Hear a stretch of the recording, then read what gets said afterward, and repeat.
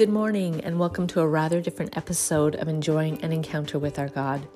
Today marks 75 episodes and over 6,600 joint prayers with you prayer partners. Thank you for coming together during the last year and a half to pray.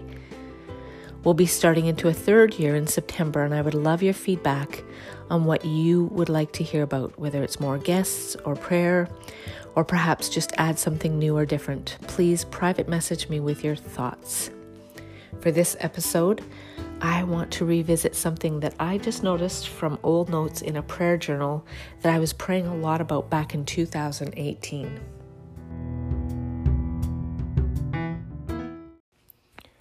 I pulled out my old prayer journal to remind myself of the goodness of God and His many answers to prayer. And as I did, I realized as I was reading that at that time I had kept using hand motions as if I was flipping something invisible upside down or upside right when I prayed. And I kept repeating the phrase, God, bring about your topsy-turvy kingdom. God, bring about your topsy-turvy kingdom. I kept repeating that, and today I would love for us to pray together into that. That though the world has established many things, people, institutions, companies, those who rule, those who will make laws, those who will make money, that which will be successful and influential, that God will turn it around and establish righteousness, justice, power, influence, and finances for His kingdom.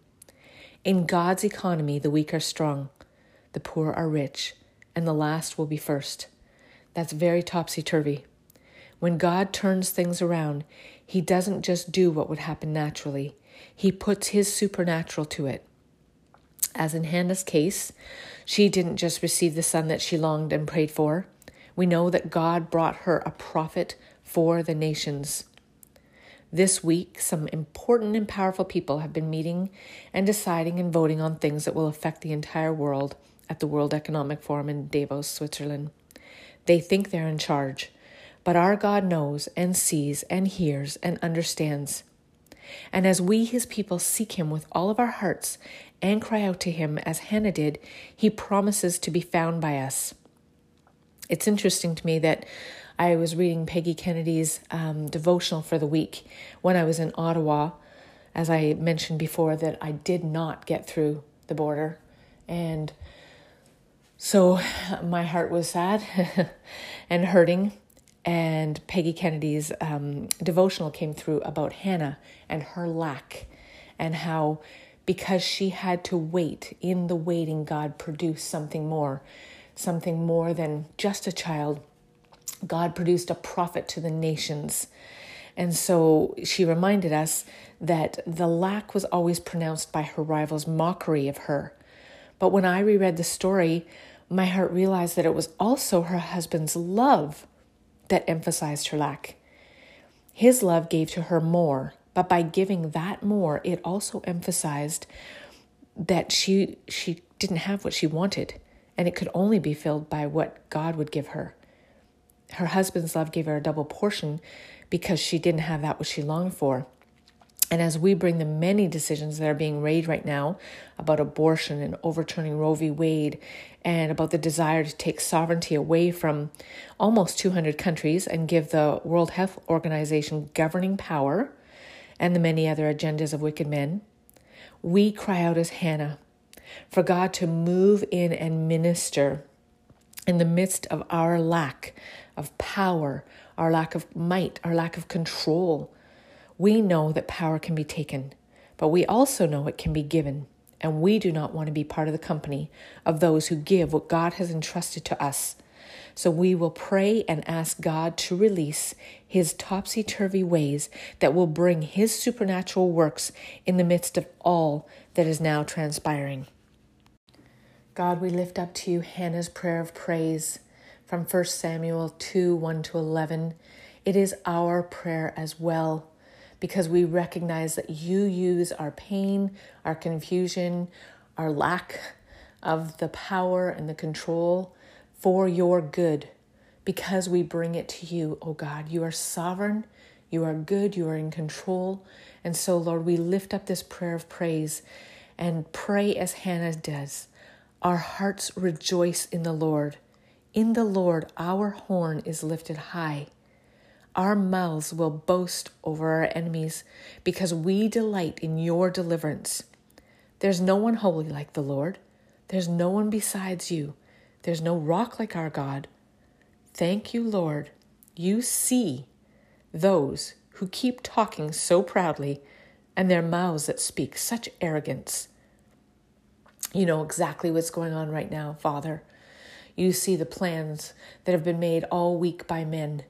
You see exactly what their hearts have been plotting. And you see, Lord, the things and the ways that are not pleasing to you. We thank you that we matter to you.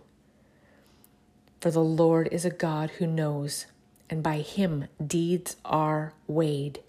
Thank you, God, that you are a God of justice, and you are weighing all the deeds that have been happening.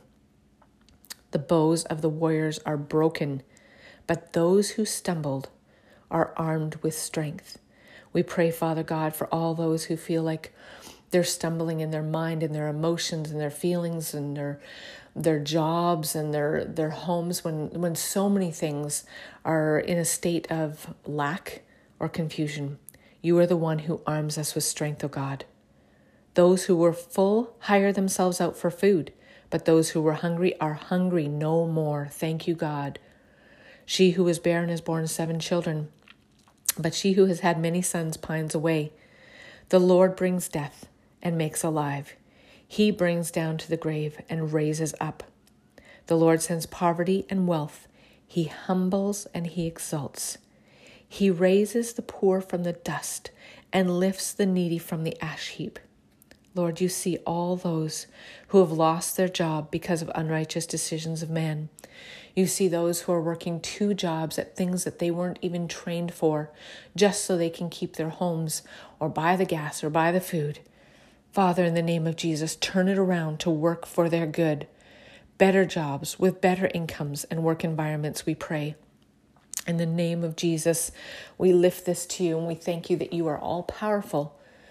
We thank you, Lord, that we can come to you. You're the God of rescue. Over and over again, it says how you love to rescue your people. The stories all throughout the Word of God are how you rescue and love.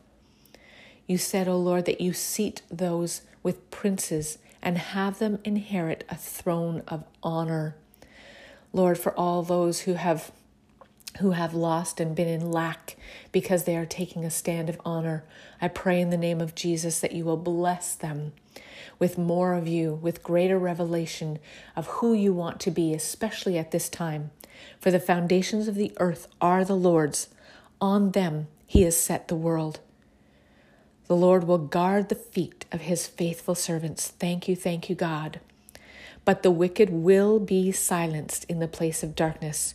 It is not by strength that one prevails.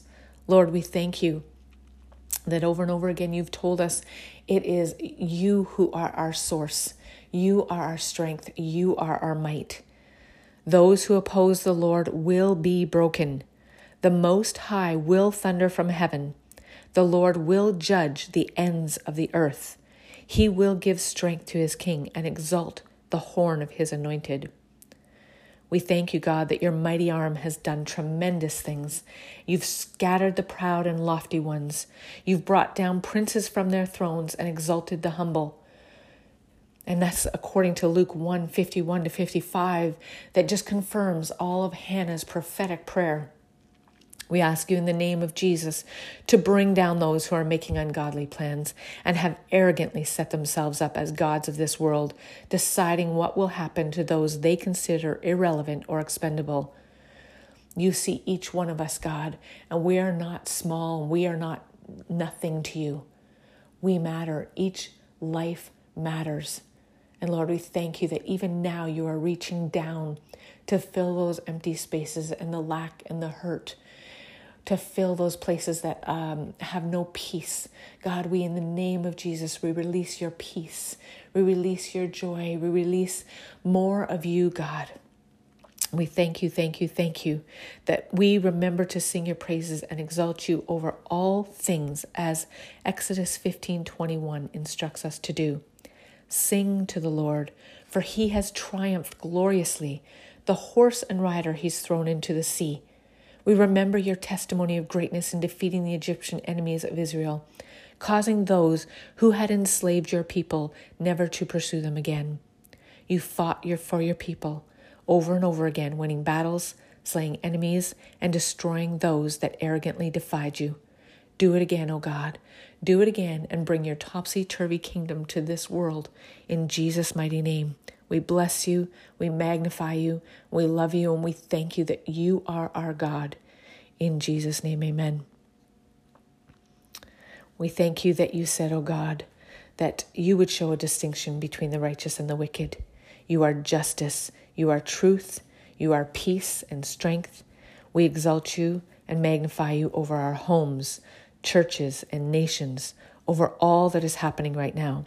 We pray for your kingdom to come, your will, your way to be done on earth as it is in heaven, in Jesus' name. Thank you for joining us in partnering in prayer together. If you know others who would like to join in prayer, please share on Google, Spotify, or Apple, and remember to message me with your thoughts and suggestions for future times together. Have a blessed day.